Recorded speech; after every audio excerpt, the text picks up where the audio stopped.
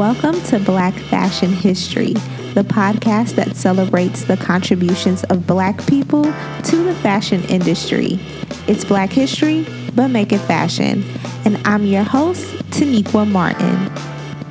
Welcome back, everybody, to another episode of Black Fashion History. As always, I appreciate you so much for joining me. It feels so good to be Black and to be talking about Black things. And today is no different. I have another riveting Black fashion history episode that I can't wait to share with you guys. We're going to be talking all about dandies, not daddies, but dandies. Okay, it's kind of similar, but not exactly. If you're listening to this podcast and you're in my audience, then I know you know who Andre 3000 is. And if you don't, then I am going to bow my head and pray for you tonight because something is seriously missing in your life. For my Andre 3 Stacks lovers, he is the perfect example of a Black dandy. And that's what we're going to be getting into today. What dandyism is, who Black dandies are, what that style is, where it came from, and how impactful it is to Black cultures around the world. So dandyism, or the dandy style, is defined as a man who pays great attention to fashion, overall appearance, always staying fashionable and elegantly dressed. So you see why I say 3 Stacks is the perfect example. But it's not just about looking good. It's looking good in a specific way. I am talking about suits, ties, hats, blouses, dress shoes, hard bottoms, as we like to call them, and just having a personal style, but in a gentlemanly way. Farnsworth Bentley is another great example of a Black dandy. So the modern practice of this style actually first appeared in the 1970s in London and in Paris, and not amongst Black communities, but amongst non-Black communities. But just like everything else, we get a hold of African people in the diaspora, Black people around the world, got into dandy style and started adding seasoning and made it much better. And subcultures of Black dandy started to emerge around the world, and they still exist today. So for the purposes of today's episodes, we are going to talk about 2 distinct subcultures of Black dandies in the African diaspora, and that's going to be the Sapeurs or the Saps of the Congo and the Rude Boys of Jamaica. And from here on out, I'm going to call them Saps because my French is not as good as it used to be in high school, and I want y'all to understand what I'm saying.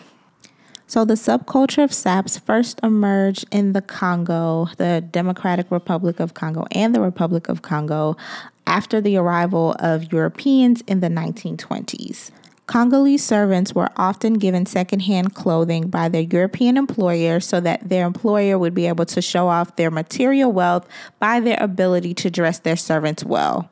This fostered an environment or an emphasis on dressing well or dressing above your class to appear in a certain light within society.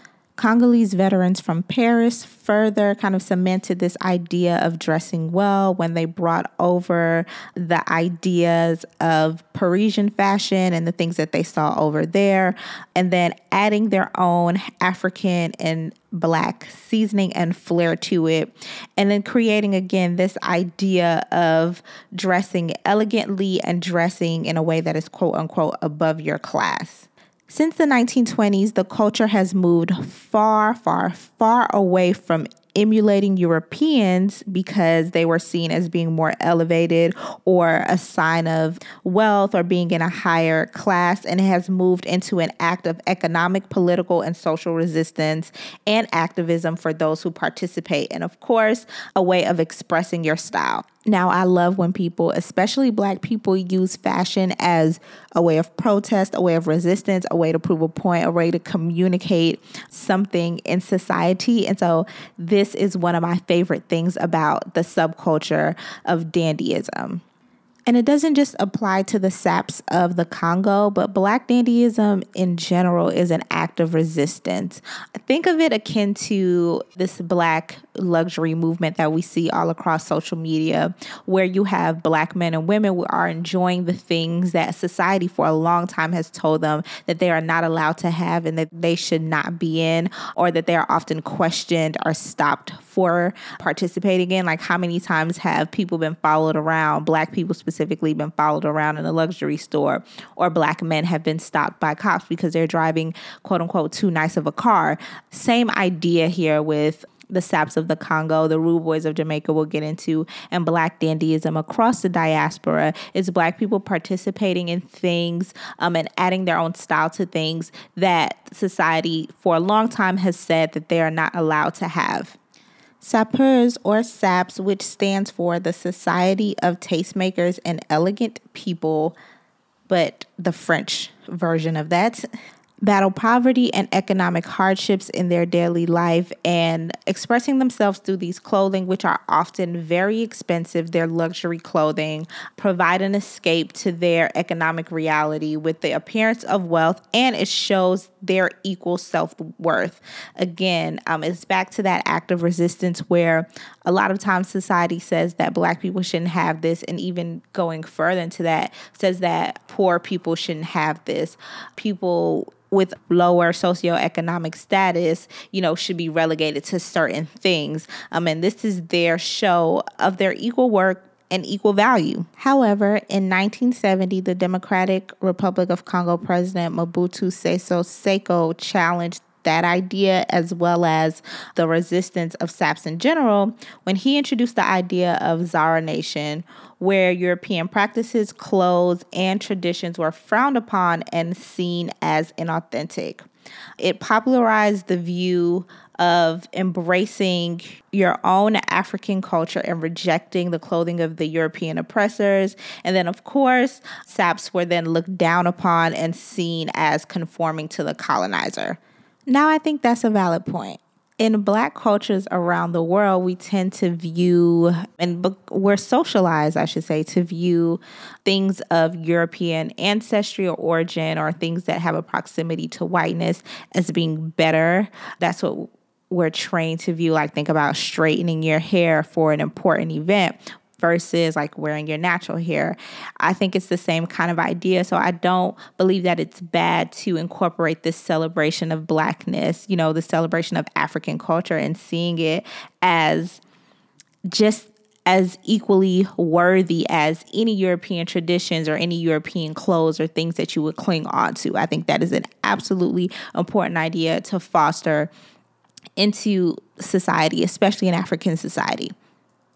And on the other hand, it's also important to acknowledge the resistance that's going on here, and like the powerful act it really is for Black people to just don things that society for a long time has said you have no right to be a part of. So it's a two-sided coin, like all coins. And I think both ideas should be considered, and there's space in society for both of those ideas, because both is needed when we think about reform and fashion and life and Blackness.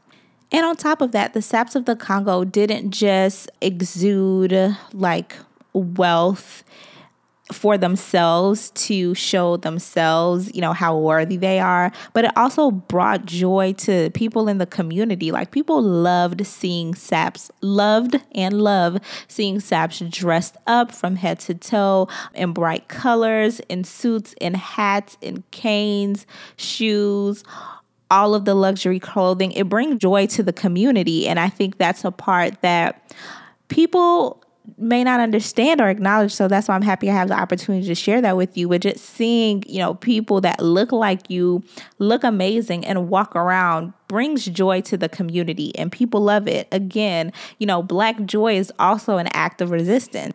Of course, the Sap style and subculture largely revolved around men. Historically, while Congolese men were beginning to dress after European fashions, women continued to wear traditional Congolese clothes because they did not have the same jobs as men. So they could wear their traditional clothes instead of the dresses and the skirts of European women. Also, they didn't have those same jobs where those employers are giving them those hand-me-downs. So different expectation of like showcasing wealth. However, now the style has evolved to include women, even though they've come into it at a later date, and they're using it to form their own messages and to communicate their own thoughts about their place in society. Like their male counterparts, they use dress as a way to rise above their present economic standing. And with them, there's also an added layer of showcasing that they are of equal standing and value to their male counterparts. There's also sexism involved, not just economic or classism or racism. They also use this form of dress as a way to have control over their body and the way their image is presented to other people, with sexual violence as something that many women deal with and many Congolese women deal with.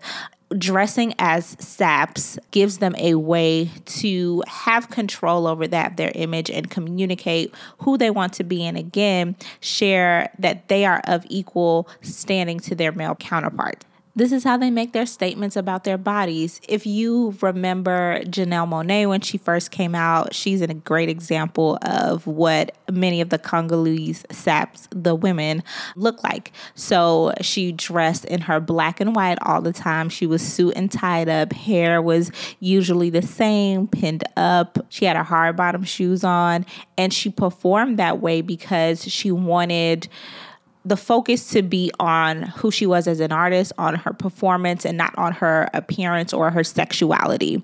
Now she has grown past that, and we know her as an artist, so she's able to express herself, or she chooses to express herself in other ways, in other form of dress. But when she first came out, that's what she communicated, that she wanted the focus to be on her artistry. And women who are part of the sap subculture kind of approach it similarly. You know, they want to make a statement and have control over their bodies. They don't want to be seen or overtly sexualized. And then, of course, they want to make a statement about their economic standing, and they have joy in the way that they dress and they style. They love wearing the suits and the hats and everything, and they love just showcasing themselves in that way. This is why they dressed as equally as extravagant as their male counterparts. And if you want to see what I'm talking about, you want to really get a good picture, make sure to head over to blackfashionhistory.com. I'll have images so you'll be able to see saps and what I'm talking about when I speak of the way that they dress. You can also follow us on Instagram at Black Fashion History Podcast. I'll also have pictures up there as well. In a nutshell, for Congolese saps, both men and women, it's all about creativity. So a phrase that's common among this subculture was popularized by Papa Wemba, who's a rumba musician from the Democratic Republic of Congo, who popularized sap culture in the late 1970s and early 1980s. He said, "White people invented the clothes, but we make an art of it." And like I said at the beginning, everything that we do, we put a little sauce on it, put a little season on it. You know, so Europeans may have popularized this trend in the 1700s, but baby, we came in, we put a little pepper on it, we put a little season, we put a little sauce on it, we put a little suya on it, and we made it what it is, and we use it as a way to continue to make our voice known, express our confidence, and show the world, you know, who we really are. So moving on to the second subculture of Black dandyism in diaspora, we're going to be talking about the Rude Boys of Jamaica. A little bit different than the saps of the Congo, but similar in that using dress as a way to communicate thoughts and resistance, and of course being stylish in the process. So the Rude Boys started off as a cultural movement among youth stemming from the dissatisfaction with poverty and unemployment following Jamaica's independence in 1962. If you take a listen to Bob Marley's song Simmer Down, you'll hear him talk about and describe Rude Boys because it was a big subculture in his day, a big movement, and they were known as the sharply dressed young men with violent and antisocial behavior. Unlike the saps of the Congo, who were inspired by European fashion, Rude Boys adopted their style and persona from American fashion, mainly American jazz musicians, Hollywood, and portrayals of gangsters and bad boys in all of our movies and things like that. So think about Scarface and I guess things like Goodfellas. I'm not 100% sure about that because I don't know when that movie came out, but think about the gangster portrayals, and then also think about the way a lot of our Black jazz musicians and Hollywood stars of that time were always dressed up. It was either a gown, a suit, a tie, very sharply dressed, always looking like you're going someplace nice, never seen or very rarely seen dressed down. I'm thinking about people like Nat King Cole with the sharp suits, the pork pie hats, the shiny shoes, the whole bit. In the 1970s, Rude Boys were also associated with the rocksteady music, the ska music, ska, S-K-A. All my Jamaicans out there, please let me know how to say that word because I don't think I'm saying it right. But that was the genre of music that the Rude Boys were associated with. Now, unlike the Saps of the Congo, while it was sharply dressed and fashionable, way less extravagant, and not so much focused on luxury or like this idea of showcasing a wealth that has been told to them that they can't obtain, but a way of disconnecting from what was happening in their society at a time and then emulating a society and things that they loved. Through immigration in the 1970s and 1980s, Rude Boy culture found its way to United Kingdom because obviously the Jamaican diaspora introduced the culture, the fashion, and the music to the UK, which influenced the culture of the UK. It started to influence the style of Englishmen and also made its way into the music. If you go back and do some research on some popular bands in the UK at the time, like The Specials and The Clash, other bands of that nature started incorporating Rude Boy sounds into their music, the terminology into their music, and of course, into their dress.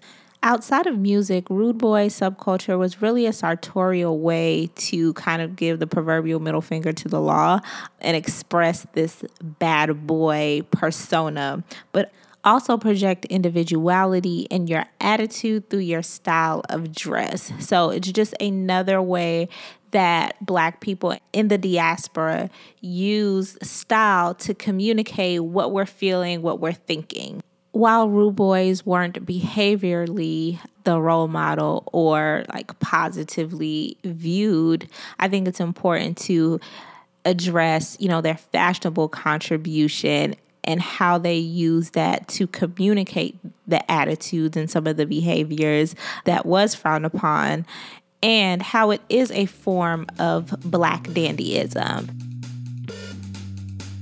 And that's it, guys. Thanks again for tuning into another episode of Black Fashion History. If you loved what you heard, and I know you did, make sure to subscribe or follow us on your favorite podcasting platforms and on all social media at Black Fashion History Podcast. Don't forget to visit us online at our website, blackfashionhistory.com. And of course, if you don't do any of that stuff, make sure to tune in again next week for another Black Fashion History installment. Bye-bye.